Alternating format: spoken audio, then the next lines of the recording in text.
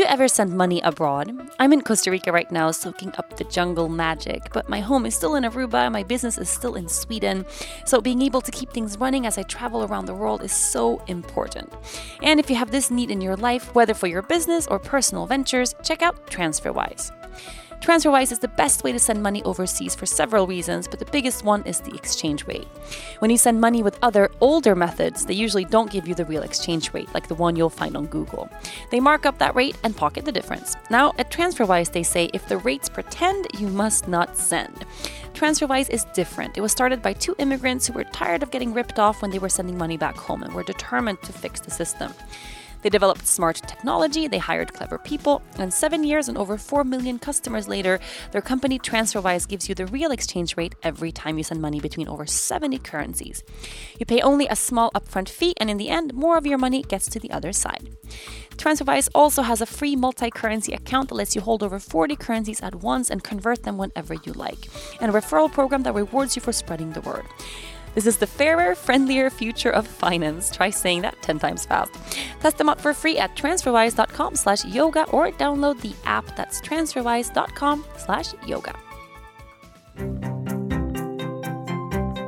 Hi, and welcome to another episode of From the Heart Conversations with Yoga Girl. And I am sitting sort of a surreal, weird, universal moment of my life right now. I am sitting at the top of a penthouse overlooking the ocean and a pool with the intergalactic goddess herself, Ashley Albrand. Welcome to the show. Wow. Hi, Rachel, my favorite person. It's like, I don't know how to introduce you. Like, should I say this? Like, no, that came out. No, this is absolutely magical. We barely made it to get to this point today, and it feels like a magical carpet ride. So, but I feel super excited to sit in front of you anytime, ever. You're my favorite. You're my queen. You're my queen. This is so funny. I love you. You're my queen. I love how we admire each other. You teach me so much. I love Ashley. And you're like, I love Rachel. And then we see each other once every 2 years. I know. I haven't seen you since April of 2017 when we recorded the first time. Crazy. So for everyone listening, we have actually, the podcast that we did was one of the, I think the third or the fourth show ever. And it's about overcoming adversity and living a life having overcome trauma. And it's really highly listened. So your voice is, people are ready to hear it. And I'm just so excited that we're able to do this again. So a little background info for anyone who hasn't listened to that episode. Ashley and I go way back. Someone asked me yesterday at the retreat, so how did you and Ashley meet? And I couldn't answer. Yeah. I think social media is the first thing that brought us together because you lived in Aruba and I lived in California. So social media brought us together, and we had similar baby yoga upbringings in a lot of ways, I feel. Yeah. And we connected really beautifully over... Well, you first jumped out at me in your social media because it was kind of wild. And I was in a pregnancy phase where I was thinking it was too wild. And so you taught me because I was looking at what you were doing and not necessarily vibing. I didn't understand it. And then maybe 2 years later, I was like, oh my God, she's a genius. You just taught me so much. This is the long story short is you're my BFF. No. Yeah. I joked you were my husband the other day and someone thought that was really weird. But, I have multiple energies within me and I connect with you in so many of them. So, but we met through social media, I'd say. It's the first, yeah. But I couldn't remember, I was trying to think back of the first time we met, and I couldn't remember.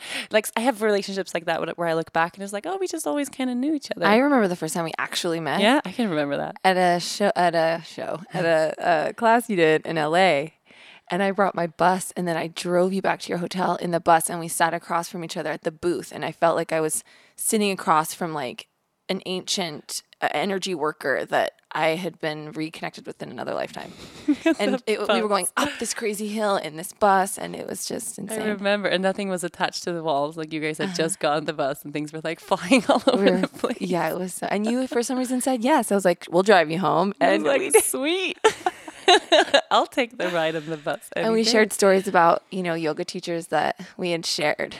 Mm-hmm. Oh, Yeah, I I'm bonded over remember. that. And yeah, and then from there, it's just been Yeah, so so many much things. has changed since then. I mean, for Yeah. both of us. Like, Yeah. really, really. Yeah. I don't know. I feel like we both had a lot of trials since then, a lot of struggles since then, a lot of clarity since then. Definitely. Definitely. Definitely. I feel like, and this, for you especially, I was telling Dennis just yesterday, I was like, watching you in your family constellation, it's epic. Oh, I mean, it is. You're like a grandmother now. You have this like old wisdom that just comes with. It's like you're supported now, where before you had to do everything yourself. oh my and it's God. changed everything. Like you can sense it in you from afar. Thank you. I have come far with my relationship with God, Goddess, Source I Am. And it used to be that I felt the fear of what am I going to get? How am I going to get it? How am I going to get to from point A to point B, financially, mentally, spiritually, emotionally. And now I have really strengthened my relationship with Source to the point where I just know,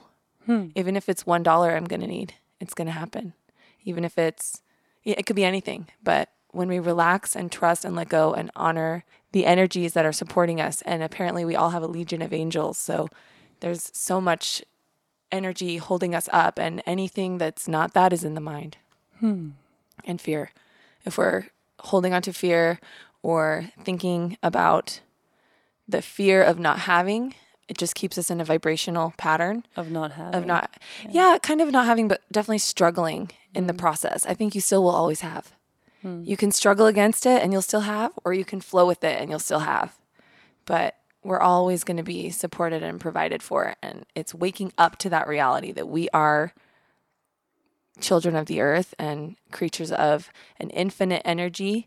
And we are an extension of that energy, and we are that energy. And so even though there's horrible things happening in the world and we're all waking up, once you awaken, you actually do get to transcend some of the sufferings on this planet that we don't get to transcend when we're not awake, if that makes sense. And you think that the struggles are a necessary part of that awakening? Can we awaken without the struggle? I don't know. I couldn't. I was talking about this the other day, that it's like sandpaper, to smooth and shine the diamond. You do need, we're sleepy. We're sleepy in our complacency. We're sleepy in I call it the lucid dream. I taught a class at your retreat called Wake My Lucid Dream, because we're in this reality that's multidimensional. It's holographic, really, and it's ancient. We've had it many lifetimes. So we're remembering, like the tattoo I got last night. This has already been on my body.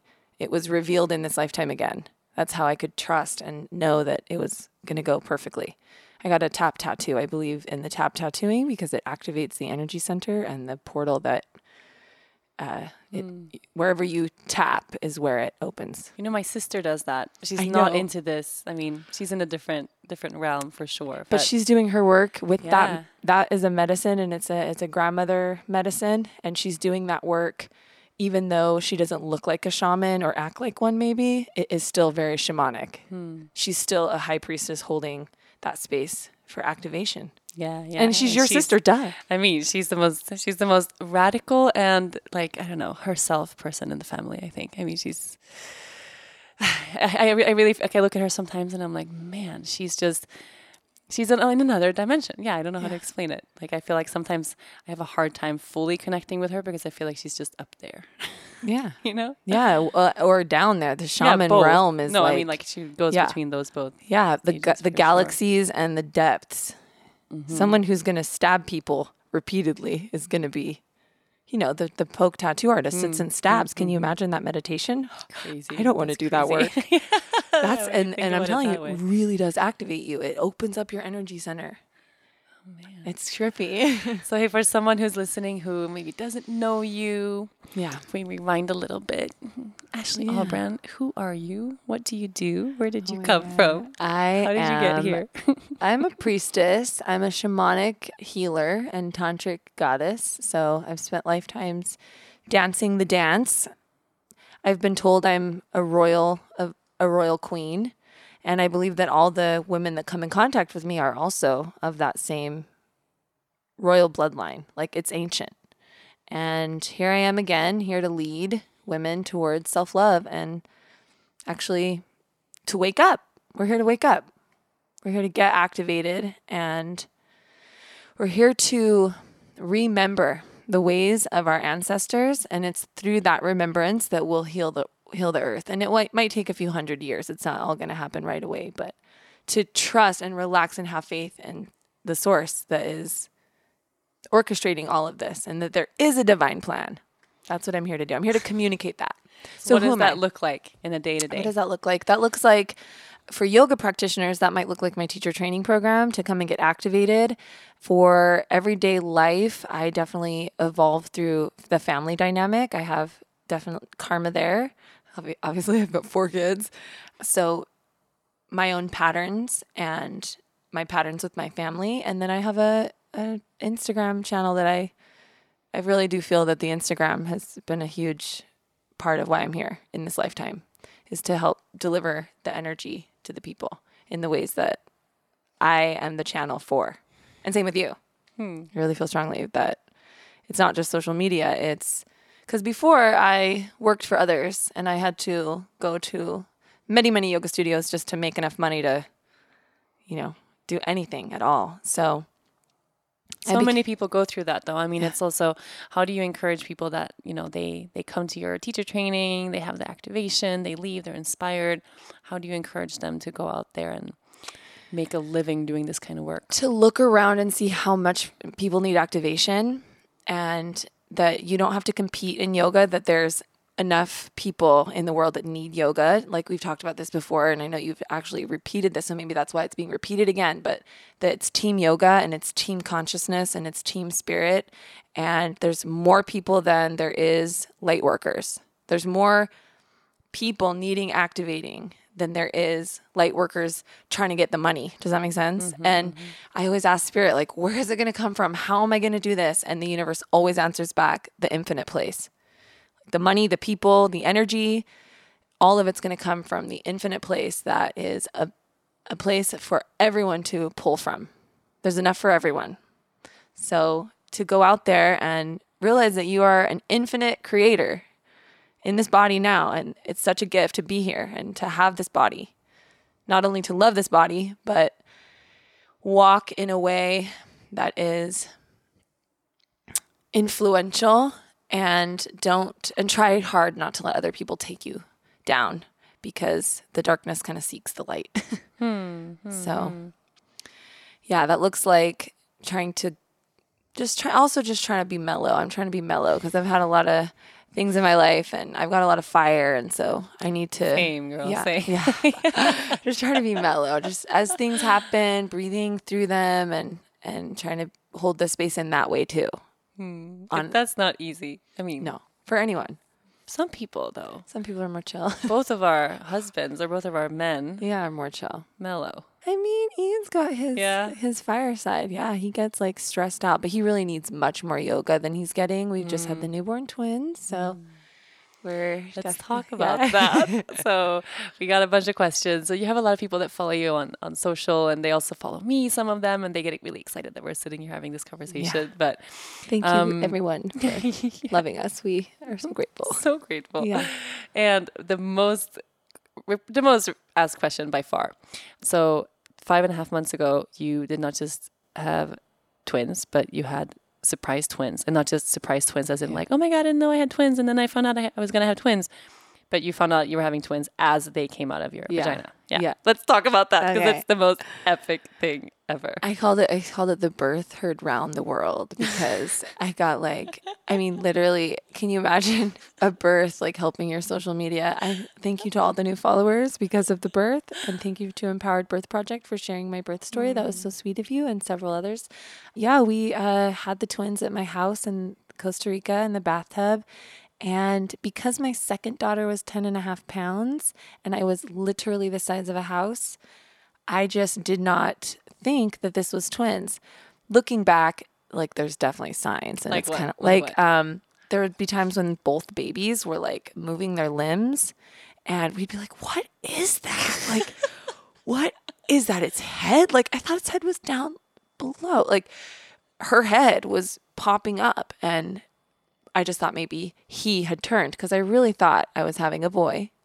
And the funny part is I grieved the girl the whole pregnancy. I felt like, why do I not like only want a boy? Why why do I want it? I'm going to have another baby. I was like, I'm planning my next child and I really hope I can have a girl because I was oddly grieving the girl. You wanted to have a girl. I wanted a girl. And I was like, why do I not like accept my son? And it was a trip for me for several months. But turns out it wasn't that I didn't accept my son. It was that I was needing to look deeper into that. And there was one of each coming. There was one of each coming. And I literally looked over several times during the pregnancy and be like, it's not twins. Like, people think it's twins. People kept saying, it's twins, it's twins. You were annoyed by it. Like, so annoyed. So annoyed. Because they did it to me with my second child too. Everywhere I went. And I think that literally set up this. Because if I had thought it was going to be twins, because I was enormous. I was so big and so heavy. I was so embarrassed. I felt with like... Bhavani, you mean?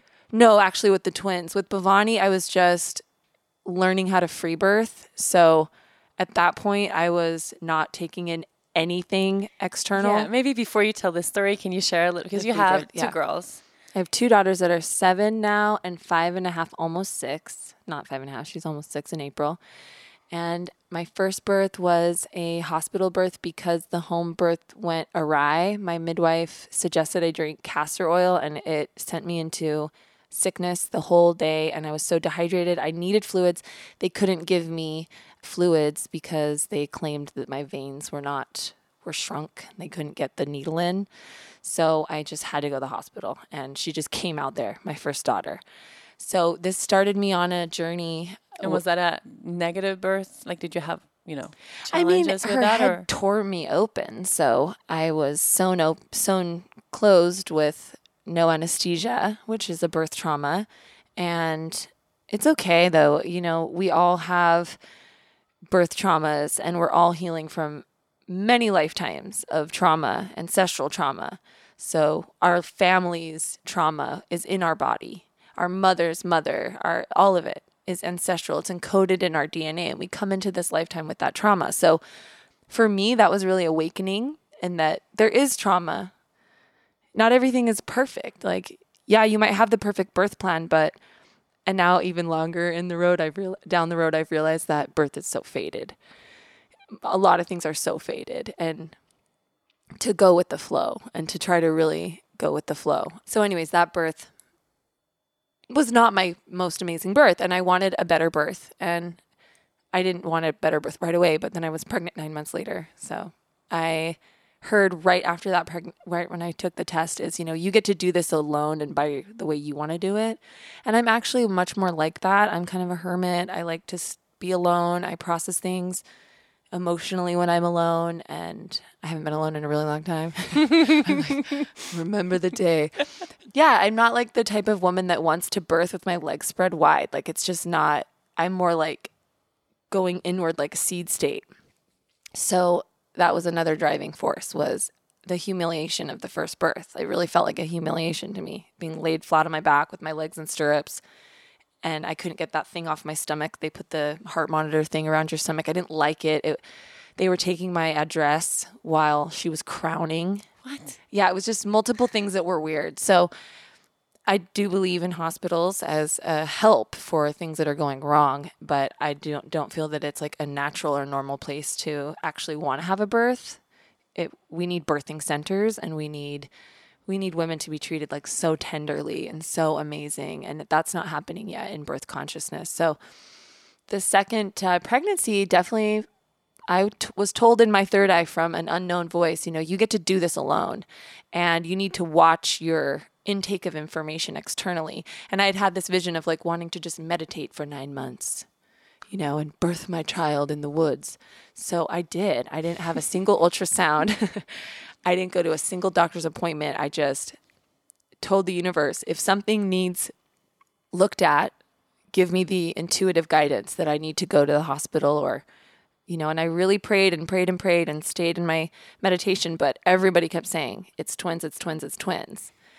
And I kept tuning in with my belly, and I didn't feel that at all. So when my one daughter came out in my home, in the woods, in a treehouse, actually, in a pool of water in my treehouse bedroom. It was just amazing. My birth was galactic. It was so incredible. The water broke, a white light like shot from my third eye to my yoni. The water broke. I would sit down and fall asleep in between contractions, and then stand up and circle my hips. And I There's an amazing birth documentary called Birth as We Know It, and you can get that on the Birth Into Being website. It's like $20 to download, and it will teach you how to circle your hips for the contraction that they call, which I call like the energy. To me, the contraction is Great Spirit pummeling through your body to literally widen your bones. It's to open you up so your baby can drop through. And it's powerful and good. But when you fractal your hips, that's the Kundalini energy. You open your body up to the vortex of the fractal, which is happening at every level of, right? Every cell, everything in nature, every inanimate and every animate. Is that how you say it? Inanimate object. Yeah. Yeah. Is fractaling at a cellular level. So when you tune into that, it helps you open up your cervix. It's like the recipe. And for whatever reason, I had some of that like really early in the birth. I remember like waking up 4 a.m. and it was starting and I knew, and my intuition was just to go down in the kitchen and I lit all my candles and I put on music and I just did that for hours, like for a really long time alone, just like moving my hips. Circling like the Sufi, like the Sufi grind. Exactly. So but then I got to a point where it was like, it was just really hard to move. Yeah. I don't know. And first births are usually like the harder ones. So, I strongly feel that if you had set the intention to birth again in a more private setting, but you had a great birth actually. Your birth, no, in all I truth, had you had a great birth. In all truth, yes. Yeah, but I was looking back, and I mean, we were the only ones at the hospital. We lit our sage and incense and candles in the hospital room. Like there was no one there, no light. Yeah. Like so, it was the scenario I envisioned, but not at home. Yeah. But just that's not common though, the hospital setting like that. No, I mean, and we live in a place like we are the only birth in the hospital. Right. I was just talking about this with a good friend of mine from Sweden who had one of those stories where it's just so crowded. Like they put her in the coffee lounge area to labor because there was no rooms for her and there's nowhere else to go and everything is booked up. And there were so many other women like in the same kind of stages birthing at the same time. So she was 10 centimeters and they come in and they say, we have to give you an epidural to stop because we can't. Okay. Yeah. So they gave her an epidural. 20 hours later, like her baby was still not out. And she ended up having this really, and I was like, how, I didn't want to say that, but like, in that stage, it's not like you can accept anything else. You're so exhausted, so tired. You don't know, and the doctor says, this is it. You have to do this. It's like you're in this very disempowered position. And she looks at it. She's like, no, it wasn't terrible because the baby came out fine. I'm fine. Yeah. Maybe these other women needed their attention way more. But just the fact that there was another option, like it was never really introduced. Yeah. And it was like, what if you were at home and you were 10 centimeters? It would come out. And you had someone to guide you, you would have had the baby then. Yeah, we need way more options in birth is basically the... Options. We're calling for options, universe, and we're calling for freedom, and we're calling for sovereignty is really what we're... Sovereignty. Yeah, we want to be sovereign. We want to be the leader of our own birth, and we want to choose things that are going to be in alignment with what we're feeling, because I don't believe anyone outside of you can actually deliver your baby. It's you. You're the only one. And it's actually not that far from the baby to the opening. So I feel we've kind of tripped out a little bit. We need to go way back and release all this. It should be this, it should be that, and just let spirit show us the way. Connecting to spirit, though, is the first step. And so a lot of women don't have that, and that strong connection with Great Spirit, which everything is going to be provided for you. And I do believe that, the births and the deaths are fated. It's written in time. So there is no mistakes. People don't accidentally die. I truly believe that. The soul departs, and this is what astrology teaches, and many of the healers and the mystics and the sages, they teach that, when the soul departs this body, that is a fated moment, and that is anytime a relationship ends because of a death, that the two souls have a contract for the amount of time that they will be together in the flesh on this planet, and that is absolutely written. So it's not like someone gets, you say, oh, well, he or she didn't get enough time. Well, like that was the time. That was the time, and that was the time that they wanted. Otherwise, it would be different. The confirmation is that it's happening. The confirmation is that's the way it went. I can trust the way it's going. More than we think. We need to relax and trust what is and the way it's going. You are listening to From the Heart, Conversations with Yoga Girl. We all want to do the right thing to keep our bodies healthy in the long run. I try really hard to eat my kale salads and drink my green smoothies on the regular, but sometimes it's just not possible every day. Even if I did, being vegan on the island of Aruba makes grocery shopping getting all my essential nutrients a little bit tricky. Enter Ritual, the obsessively researched vitamin for women. Ritual's essentials have the nutrients most of us don't get enough of from food, all in their clean, absorbable forms.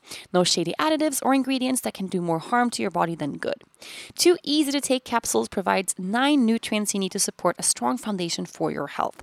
You can take them every morning with breakfast. Ritual is the multivitamin reimagined. From D3 to omega-3, Ritual's Essential for Women helps fill the gaps in a woman's diet.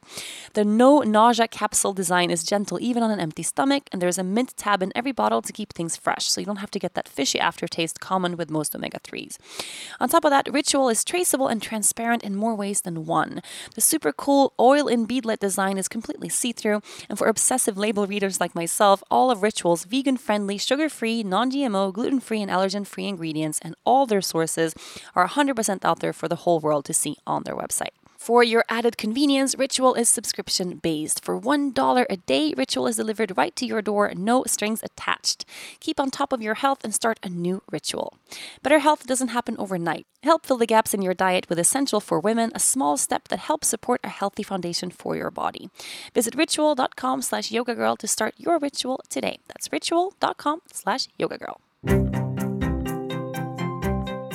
So back to the birth real quick. Bhavani's birth was so epic and so galactivated and so amazing. And I birthed her within, it was like 3 hours and 40 minutes from 4 a.m. She was born at 7:42 a.m.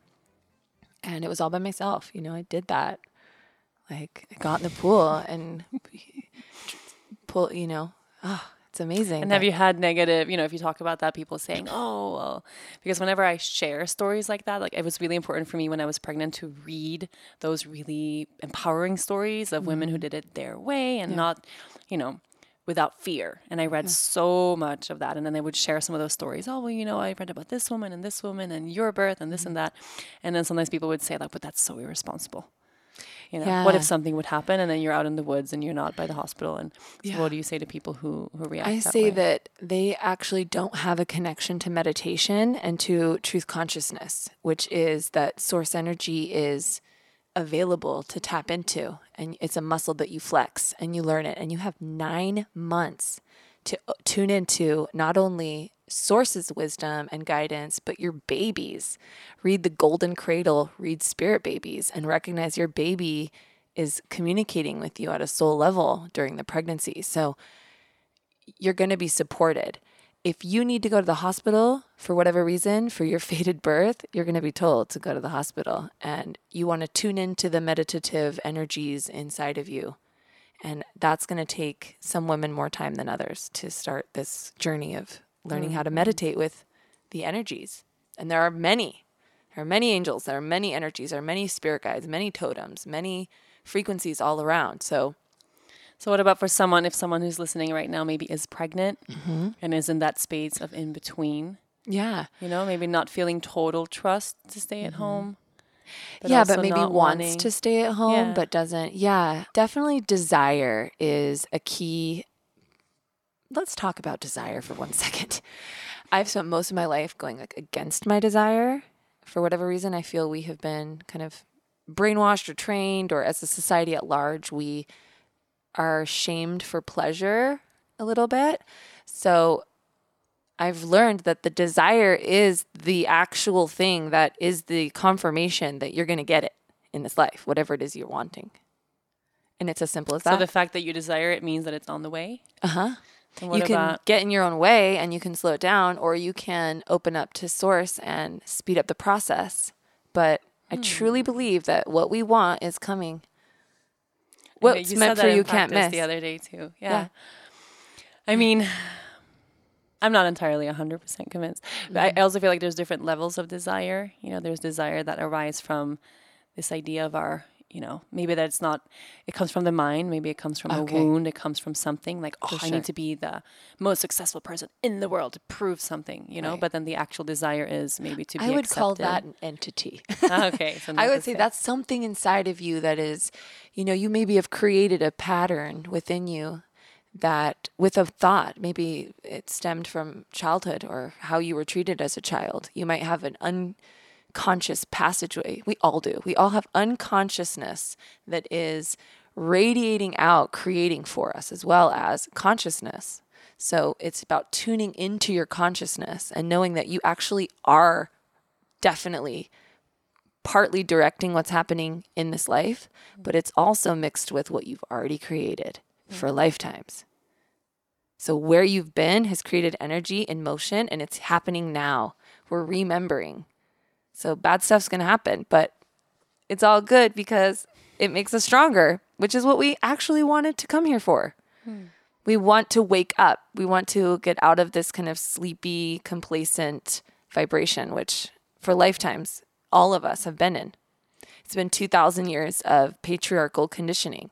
We're stepping into the age of Aquarius now, which is going to take several hundred years for the old to collapse and the new to be created, but it's definitely happening whether you are conscious of it or not. We are awakening, truly. We are awakening. No, yeah. I mean, you can see that everywhere. Things are changing. Old structures are falling. Right. And it's slow, but it's happening. And so same thing with what you desire is coming. It is. It's just not coming as fast as we want. And we're tweaking out our insides with fastness, which dulls our senses. And so it really is the practice of slowing down, accepting what is, breathing through the challenges. And it's all coming in the time that it's meant to come. All of it. Patience is not my strongest side. Yeah, me either. For anything. But I mean, I had the last episode of the podcast, no, maybe 2 episodes ago, I spoke about manifestation. And I had this trippy moment of coming here. We're staying in this crazy place. Yeah. And when I lived here, I was living in a shack. I had absolutely no money.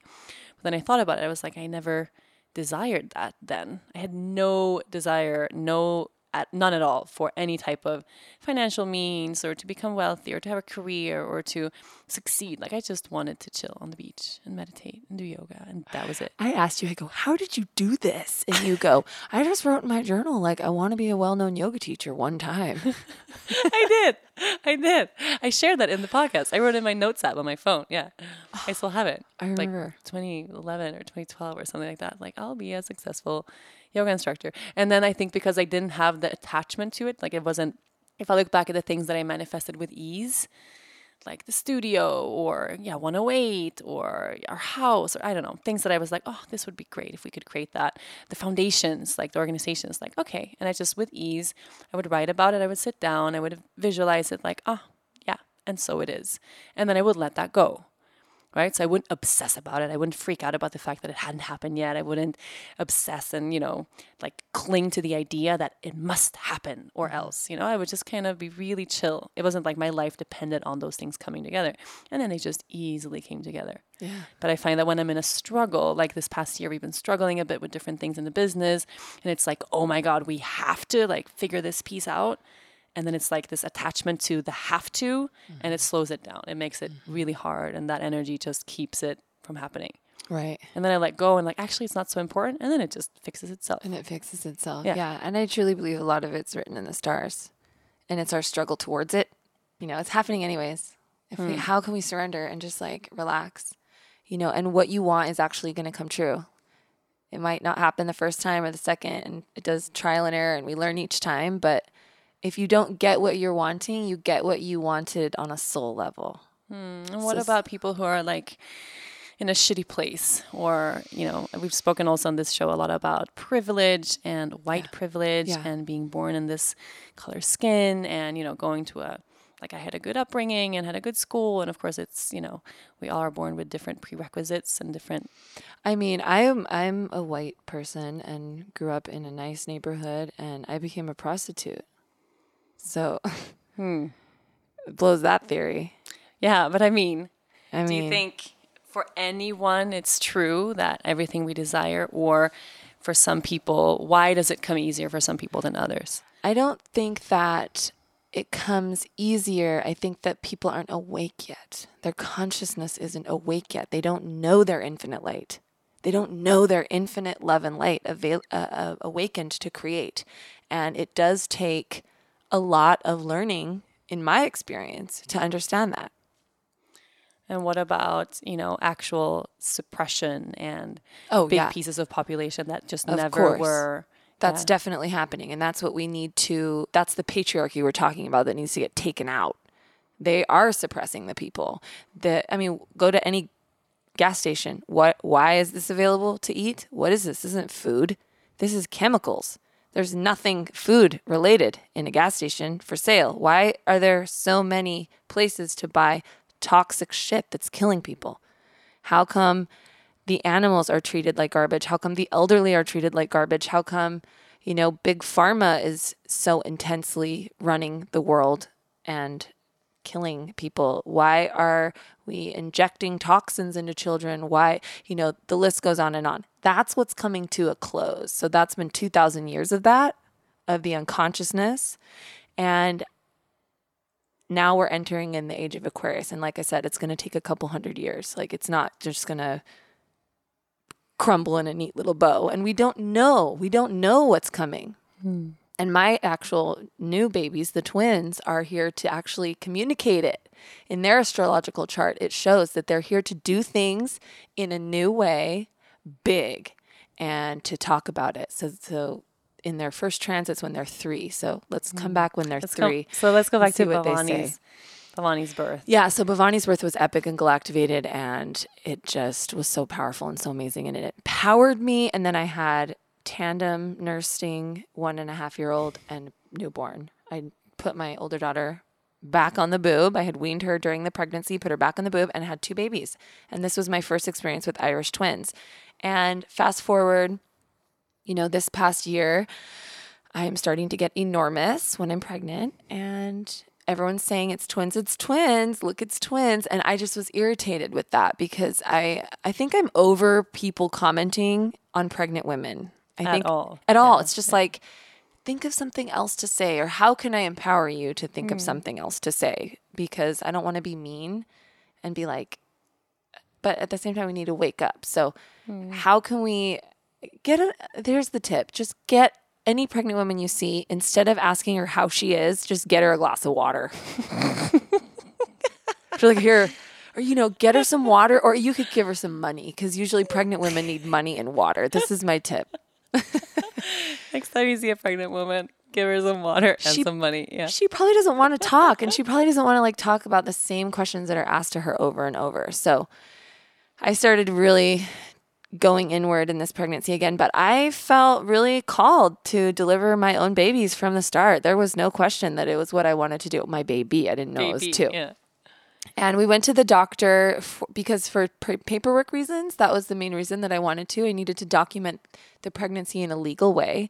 And, I wasn't planning on ultrasound, but I didn't mind him listening to the heart or anything like that. The reason I go away from medical is because I feel that I am my own midwife, and I feel intelligent enough to listen to my body and understand. And I'm a deep meditator. I know how to meditate, and I know how to heal my body. And so I have confidence that I will be able to hear any guidance saying you need help. I'm not saying that every woman can do that.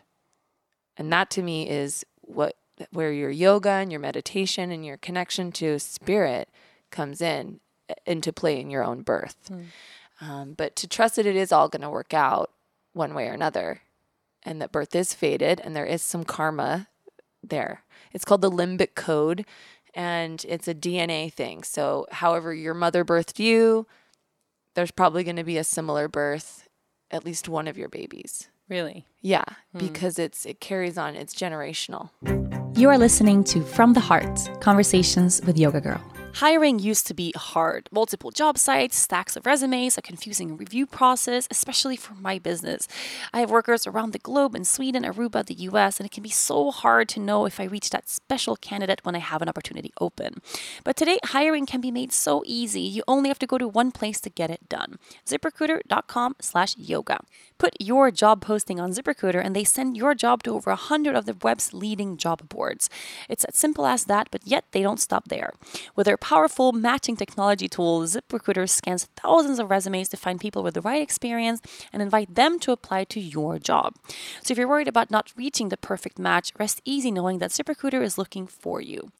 As applications come in, ZipRecruiter analyzes each one and spotlights the top candidates so you never ever miss a great match. ZipRecruiter is so effective that 80% of employers who post on ZipRecruiter get a quality candidate through the site within the first day. That leaves your time for more important things like actually running your business with a good team. Right now, my listeners can try ZipRecruiter for free at this exclusive web address, ZipRecruiter.com/yoga. That's ZipRecruiter.com/yoga, YOGA. ZipRecruiter.com/yoga. ZipRecruiter, the smartest way to hire. I struggled with my mother during the pregnancy because she had 4 births. She doesn't remember any of them because they were all so traumatic. I mean, she remembers like fragments of it, but she wasn't in control, wasn't even present for many of them. And she was so freaked out by the idea of me birthing at home. Actually, by the idea of me birthing at all. Right. Everything was just so, and I had to tell her like, hey, we're not going to talk about this birth. Like, don't share any more stories about all the, the hell that you went through and all this stuff, because it was just her fear kind of imprinting on me. And I'm like, I don't need that. I need to envision the birth, how you birthed me, and it's going to be that horrible for me. Like, I want to have my own. Yeah. And they teach that is how you heal the limbic code, is by trusting and believing and preparing in a new way, preparing yourself through your meditation and through your pranayama and through your yoga practice, finding out what's inside your body and learning how to listen to yourself. And it's an empowerment process as well, and trusting your guides, your God, your source, whatever you'd like to call the energy. Yeah, but sometimes, and I feel like it's living here, I mean, being in Costa Rica where we are right now, it's more quiet here and also more alive. Like, it's easier to sit down on the ground here. Yeah. It's like this instant drop. For sure. And then when you're nature definitely helps. And then when you're in a city or you're surrounded by all this, I don't know, stuff and people stressing out and work and TV and all this stuff just coming at you, it's really hard to distinguish what's your own inner voice from what's every other voice that's coming my way. It's very true. Yeah. Self-care is one of the huge topics of how to relax and how to meditate. So it's going to be a different path for everyone. And it is unfortunate if women are so, but I do believe it is possible. I actually do believe it is possible, because I have had some portals that were in the city and that were in a car or not in nature. And I was still able to connect to my source, and the source provides for you. If you trust, it gives back. Terrence McKenna, the teacher that teaches, jump. You think it's going to be a bed of nails, but it's a bed of feathers. Spirit's gonna catch you. And it's you. It's all a absolutely divinely orchestrated plan. And that's really what I get the chills saying this, because that's really what I feel I'm here to speak to the world about, is the divinely orchestrated, angelic God consciousness, that we are all gods and that we are creating it, but we're also remembering. We're also here to wake up and to learn. And so universe is going to serve us some opportunities for growth. It's not just going to be butterflies and rainbows all the time, because that's not reality, and that's not the reality for so many people. And so to keep tuning into your lessons, because as you awaken, we can take the others with us in consciousness. I got that card in our cacao ceremony yesterday. Or actually, the Lea Luna, she like ran into the circle and she picked out a card and she's like, this is mine. And then she pointed at a card and she said, this is Mama's. And she picked a card for me that was about unfinished business. And I knew exactly what it was. And her card was all about the divine signs and that all is love and light and light and light. But then when we were leaving, I was like, I want to pick my own card, like that she doesn't just choose for me. And I got the This Is Fair card, which is all about the pendulum and how it swings. And you're going to have uncomfortable moments, and then you're going to have moments that nourish you. And then it's going to swing back into discomfort and then back into nourishment. And that's one of my biggest challenges, really, really is. I get so comfortable when things are really comfortable that I don't want to. The transition from comfort to discomfort is really more painful than it has to be for me. I make it into a big thing. Like we get sick and I'm like, oh my God, the world is ending. You have a moon in Leo. You're here to do that though. And I feel that, that's like me with my strong fire personality. Someone has to hold that space sometimes. And sometimes it's got to be me. There's this thing in astrology called Sabian symbols where there's it's a symbol for every single one of the signs. And so my sign is the conductor with his giant stick that wraps his stick. Attention, listen to me. Attention, attention, And that's my personality. And so I work with that. How can I bring that? Like, listen, this is how it is, but in a beautiful way. I'm trying to, and my moon in Cancer, I've got this soft motherly moon. So that's my big dance. And learning astrology can really help people understand a little bit more about like why I am this way. And I think the moon in Leo is definitely, it's the queen, literally. It's the child, like the heart of the child, the innocent and the love and the play. And it's sometimes the drama, but we need a little drama. It would be so boring without the Leos. Truly. My daughter has many planets in Leo. My oldest. Okay, so they're in the pool right now playing with my little moon, all of them together. Okay, so you didn't know you had twins, but they listened to the heartbeat. And why wouldn't they tell you there's 2 heartbeats? There wasn't. He only heard one. Yeah, and I truly believe that here we go back to astrology, but my baby girl has several planets in Scorpio. Well, they both do because they're born at the same time, but the Scorpio is like the hidden. It can be like a little bit more elusive, and I believe she was hiding. Don't they have the same exact chart? How does it work with twins? They do. Exact same chart. Does that mean they're going to grow up and be super similar always? What about twins that are totally opposite? I had one reading with the astrologer, and he just said, you don't exactly know like which planets are going to shine more for one and which will shine more for the other. But like they have Mars at 25 degrees Aquarius, which is the sign of the absolute rebel, like revolutionary. So Mars is a masculine planet. So we think that maybe he will be more revolutionary. And then they have like several other planets in Scorpio. Maybe she will be more watery and psychic. And that's kind of what I've been tuning into, is that she's more watery and psychic and he's more like. But is it common to go to doctor's appointments and be pregnant with twins and for them to not hear the heartbeat? I mean, is it the positioning of the babies or?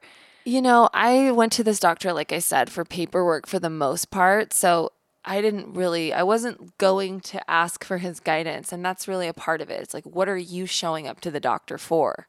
Are you wanting the doctor to do all the work for you? Do you want the doctor to deliver your baby for you? I don't even know why the doctor is delivering the baby, in all truth, because in my experience, birth is psychosomatic and quite sexual. That's how the baby gets in. And then if you take the time in your pregnancy to understand your own energy and circle your hips and possibly, touch your body to create good vibration within your body, this is kind of like a sexual energy. You're not going to need someone else to enter that vortex with you. You're going to be able to do that either by yourself or with your partner. So in all truth, I do believe that there should be. But it's not taught. No. And it's not really that known. And it's like, how do I prove it other than I try to tell the midwives, like, this is what has happened to me now twice. And I know a lot of other women who also say this, but there's a lot of midwives that are really not wanting us to like share that because they've had women who've had problems.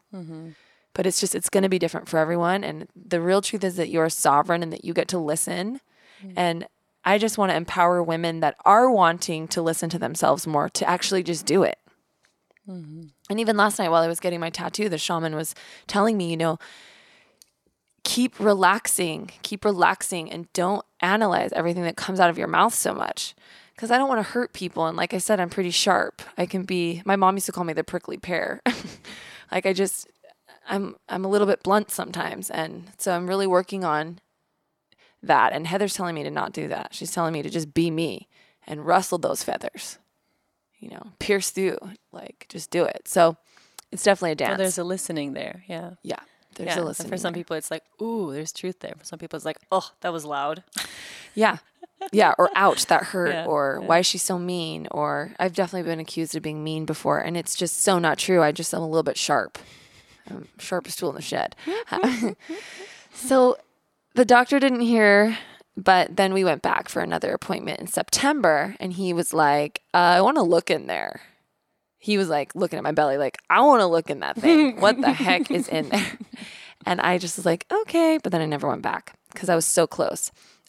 I knew he wanted like an ultrasound. He wanted an ultrasound. That's what he meant by looking there. And I just didn't want to do that. I felt very strongly that wasn't my path this time. And I stayed home. And then I went into what they call prodromal labor, which I've never heard of before. Prodromal labor is this crazy shit. You actually have contractions for like weeks or days and the baby doesn't come. You think so many videos on YouTube, the girls are like, I went to the hospital, they sent me home. It's so upsetting. I thought I was going to have the baby. So I didn't have to deal with any of that going to the hospital crap, thinking I was having the baby because I was having it at home. But I just legitimately thought I was having a baby almost every day for 30 days. Jesus Christ. It was unbelievable. The contractions. And painful? Oh yeah, real ones, like belly, contracting, like sweat, like breathing, like holding on to things, like looking at Ian being like, is this it? Just for 30 days. I kid you not. It was unreal, unbelievable and really, really hard. And I would wake up in the night 15 times a night to go to the bathroom and just couldn't believe how heavy I was. And just, it was in a fog. I didn't understand why this was happening to me. I would say to the universe, like, really, like, why am I so big? Like, it just was so heavy and it was really weird. But I felt a deep assurance that it was all good. It was all good, that it was going to be okay. This giant 12-pound avatar was going to come out in the pool. I legit thought that. I'm like, it's a healthy son or a little warrior Viking. Like, me and you were like joking it's a Viking. But then he was born. And we were like, he's tiny. How was that? Well, how was that? So Ian went to the shed. Okay, so the day of the birth, October 6th, I am laying in bed for 3 hours, sweating and contracting, thinking nothing of it because it had been happening for 30 days. So I turned on a hypnobirth meditation and was going in and out of some sort of state, sweating. And this time, in this day, I felt possible hope that it could be the real birth because it felt more period crampy than every other contraction I'd had. I was like, oh, this is kind of like period crampy. So I got up and did some hip circles and immediately was told by my intuition of that doesn't feel right, that I needed to relax and just be comfortable, that I wasn't needing to circle my hips. So I go back to the bed for a little bit longer, and then I was like, God, I need to take a bath. I'm just so uncomfortable. I'm just going to take a bath.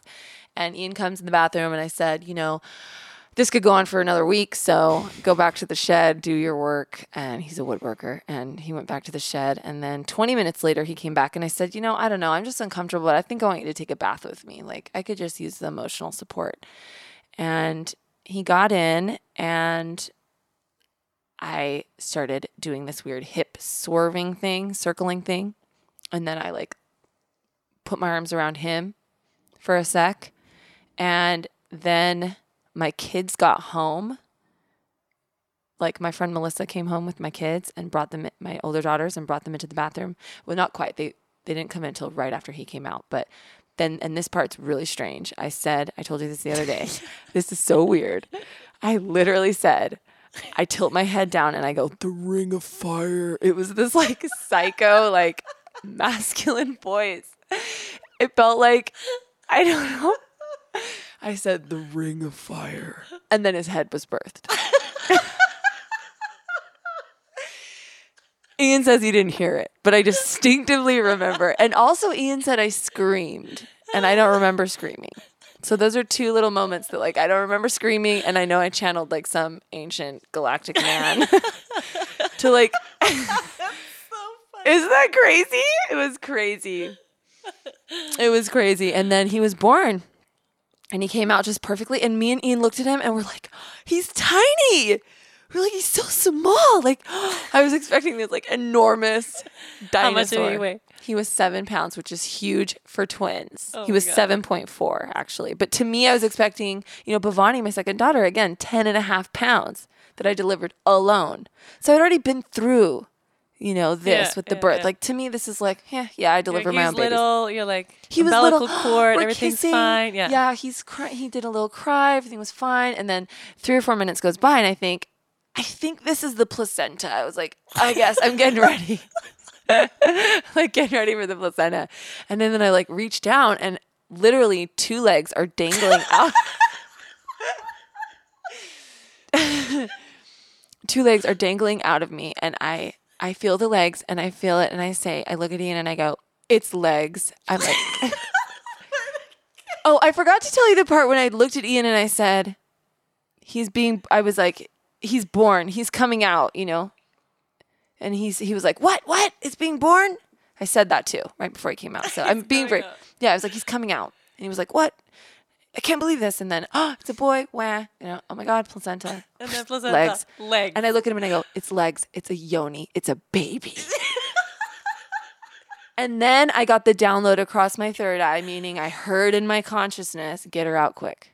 So I grabbed her with both hands around her torso and I had a contraction or the energy hit me and I pushed and I forcefully like bared down a little bit and pulled with my hands, which a lot of midwives will tell you, don't pull a breech baby. The head can get stuck.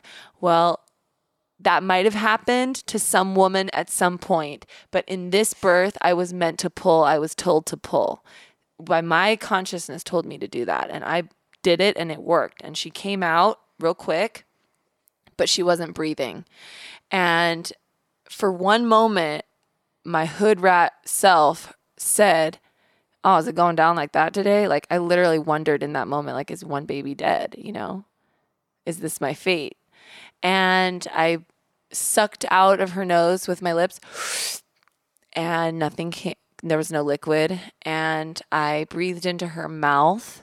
And so at this point, I forgot to share that Bhavani and Satya walked in the literal minute he was born. They had come home from a friend's and we had no idea when the baby was being born. So it was just, we couldn't plan. Otherwise I would have had them there for sure, like the whole thing. But they walked in the second he was born. But then my friend Melissa took the girls, by the way, she's an amazing, amazing doula. Holy shit. Took the girls out into the yard for a little walk. And I called to her and I said, Melissa, come in. And she saw the second baby and I said, can you help me get her breathing? And she jumped in the tub. And how much time had passed then since he came in? Well, she was born 5 minutes after, 3 to 5 minutes, we don't know exactly, after he was born. And it'd probably been like 30 seconds of no breathing. So she hops in and she's an RN. So she starts pumping the heart. And I say, be gentle, like really sternly. And she goes, there's a pulse. And then I breathed over the mouth one more time. And Melissa goes, over the nose and the mouth. And so I moved my mouth over the nose and the mouth. And it was a few of those breaths. And then she starts crying. Oh my God. And then it took like 30 more seconds for like the big cry. She starts breathing and like, and then 30 more seconds for the big cry. And then all was well. And then we got out of the tub pretty soon after that and back to tandem nursing. And I did not actually. Did you have any moment that was like a panicky No. moment? None. Just the way you told that story, it was like. It was so faded. It was like, I was like, be gentle. Because I didn't want her to like crack open her rib cage, And I had asked Melissa 2 weeks before the birth, if a baby wasn't breathing, would you be able to resuscitate it? And she was like, I think so. That was our only. You had like a teeny bit. But I mean, it goes by, it was happening. I mean, like you had a little intuition that I guess. You would have had to. I didn't have that consciously. But looking back, I said that. And that's when I say everything is fated. This is also fated into surrender. And I've had multiple teachers in times of freedom say, just relax and surrender. The more you can let go, the better it's going to get. Keep surrendering. Trust. And that's been the wisdom of my life, is to trust. So yes, bad things can happen, but we've also heard that universe only gives you what you can handle and what is meant for you. What's meant for you can't miss. So yeah, something bad could happen, but like rise up to the challenge. And I don't mean that risk your baby's life. Your intuition is going to tell you if you need a team of people to help you resuscitate your baby. And I fully believe that if you have your connection to Great Spirit on lock, as I would call it, which comes from your daily sadhana, your daily spiritual practice, and your connection to Mother Earth. This story is, someone needs to like make a little movie out of this whole experience. It's unbelievable. It's legs. Have you ever heard of anyone having this sort of birth experience before? You know, I was kind of into surprise this breech baby. I don't know about a surprise breech, but I did watch a YouTube video a long time ago. It's in the conscious birth circles, like a lot of the free birthing women, the women want to take back birth on planet Earth that are no longer like approving of the way that birth has become a systemic, kind of crazy situation. Birth is at this point a crazy situation in most countries. It's not ideal. It's not nurturing. We're not treating the goddess as sacred and holy, and we need to change. But how to get there is going to be different paths. So I like to tell every woman that they are surrendering and that it's going to happen for them. They're going to be provided for no matter what it is, even if it's a challenge. Just like my first birth with ripping open my yoni and having a hospital birth, even though I wanted a home birth, and hobbling out of there with blood dripping down my leg. Like, it kind of was gnarly, my first birth, that it's fated and that it's okay, that everything's okay, and that everything's happening for a reason.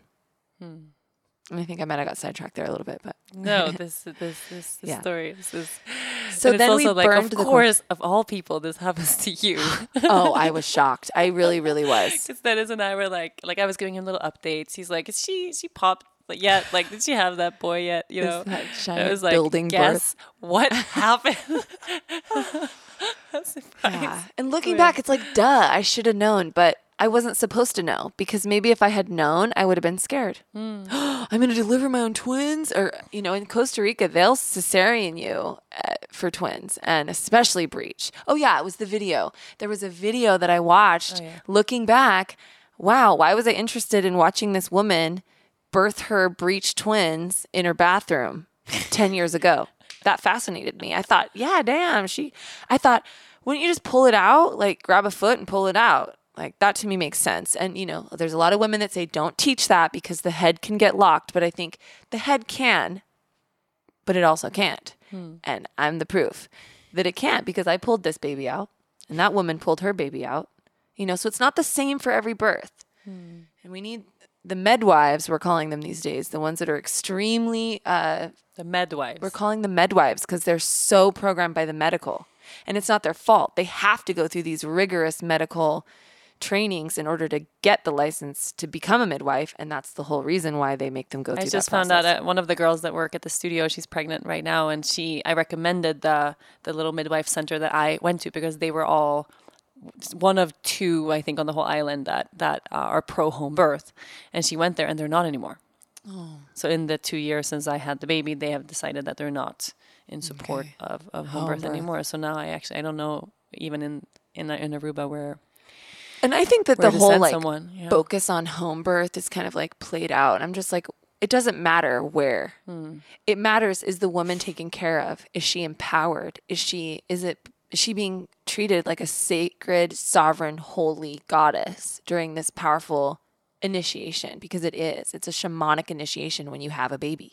It's a rite of passage. So how can we create settings that are safe and nurturing, where we have options and choices? Yeah, and if it's at the hospital, can we create that there? Yeah, or how about it not be at the hospital, but like a beautiful hotel where there's like on-call doctors and, or birthing centers where it's right. And in China or in some countries in Asia, they like literally go to this hotel after they have their baby for like 2 months. It's or a month or two, and they get waited on hand and foot. That's the norm. Or like where you're from, people to get time off when they have a baby. Yeah. Imagine to be able to. A lot of time, yeah. Imagine to get to nurture yourself. And women in America do not have that. It's like 6 weeks back to work, which is really sad. I would not want to leave my baby after 6 weeks. And I feel if a woman doesn't want to leave her baby but has to, or she has to give up her bread and butter, that's abusive. We need to give the goddess more time to heal. So then we did the cord burning ceremony, which I am also putting into this podcast because it was really rad. I had never done anything like that. I cut the cord with Bhavani. So 2 placentas. One placenta fused into a heart shape. Oh, yeah, I remember you so sharing cute. That. Yeah. She was 6.9 and he was 7.4. So that's actually huge for twins, apparently. I didn't know anything about twins before this, but everyone's like, oh my God, that's enormous. And we did the cord burning, which is an ancient ceremony where you literally light the cord on fire instead of cut it. And what happens to the cord? Like, how does it? It kind of smells a little like barbecue. Ours actually popped. It was like this really, and it scared us. It was great. I don't think that's normal. That was really weird, and that was a little stressful at that moment. Looking back, I wish I could have been more comfortable physically. I was kind of like perched on the bed in a weird way still, and we just didn't get me comfortable on the bed right after the birth. And I honestly felt like I got hit by a truck, like for several weeks after. I was like, obviously. Damn, twins, that was hard. Dude. That was hard. Whoa. And then you're nursing 2 at the same time. But I did the yoni steaming. That was so good. I highly, highly recommend yoni steaming. There's a woman called the Steamy Chick who sells it like ready to go. So, or you can. It's like a little stool you like sit on or you hover above. You can, or you can make your own, but it's the herbs in the package that are ready to steam. She has, or anyone can source them however they want, locally or at a co-op or something. You were talking about that middle of the class the other day. Do you remember? Important. Yoni steaming. It's just women have issues with our wombs and, bladder infections or yeast infections or any of the women's issues. Yoni steaming clears up. Fibroid tumors, cancers of the womb and the uterus. Definitely need to steam the yoni because it takes out the toxins. It removes old, dead energy and makes it fresh. It's fresh yoni is very important. We need fresh yoni. No, and people actually say that they have the best lovemaking of their life after they've started yoni steaming. So go to steamychick.com if you're interested in learning about yoni steaming because she has a lot of amazing information. But that really sped my healing. I healed so much faster from the twins' birth than I did from Bhavani's birth. And I didn't know about yoni steaming 6 years ago. And that was 2 babies instead of 1. Yeah. And I really healed quickly. I feel I'm still healing a little bit, but it's definitely, it took me 2 years to heal after Satya opened me up and I ripped open. I had an injury in my right inner thigh for 2 years. After this birth, super fast healing. So I'm still healing, but it's almost done. And wow. So yeah, epic birth, epic story. Thank you for sharing this with us. I feel like this is going to open so many women's eyes. Like, absolutely. You're an inspiration to all of us. Do you have any final little medicine you want to share with the world? God is love. Trust your breath. Breath is the healing elixir for the mind, for the body, and the spirit. Your breath coming in is what can heal you and help awaken you and help you on your path. It can give you the next step, your breath. And that I love you and I'm so grateful and I so believe in you as a healer and as a leader and just you're a huge, huge piece of the puzzle for all of us. And I'm so grateful to be in your company in any way and just I love you so, so much. One day I'm going to move you over to Aruba. And I'm going to move you to Costa Rica. Okay, good. I can do that. Yeah, that's another dream. But hey, it's not that far. Dude, it's not. It's actually really close. Yeah. Let's hang out more. Okay. Everybody listening, if you want to follow along on Ashley's journey and listen to more of this wisdom, you can follow her on Instagram. Her school is Infinite Source Yoga, or her personal Instagram is OG Yogini. Thanks, Rach. Thank you for listening. Thank you, everyone. See you next week. Thank you so much for listening to this week's episode, and a huge thanks to my guest and my friend, Ashley Albrand. If you enjoyed this episode, be sure to listen and subscribe to other great episodes of From the Heart Conversations with Yoga Girl. You can find all of them on yogagirl.com/listen, on Apple Podcasts, or anywhere you normally get your podcasts. Don't forget to leave a review while you are there. Thanks to the folks at Cadence 13 for their production work, and of course, thanks to my sponsors, TransferWise, Ritual, and ZipRecruiter. Please support them the way they support this podcast. I'll see you next week.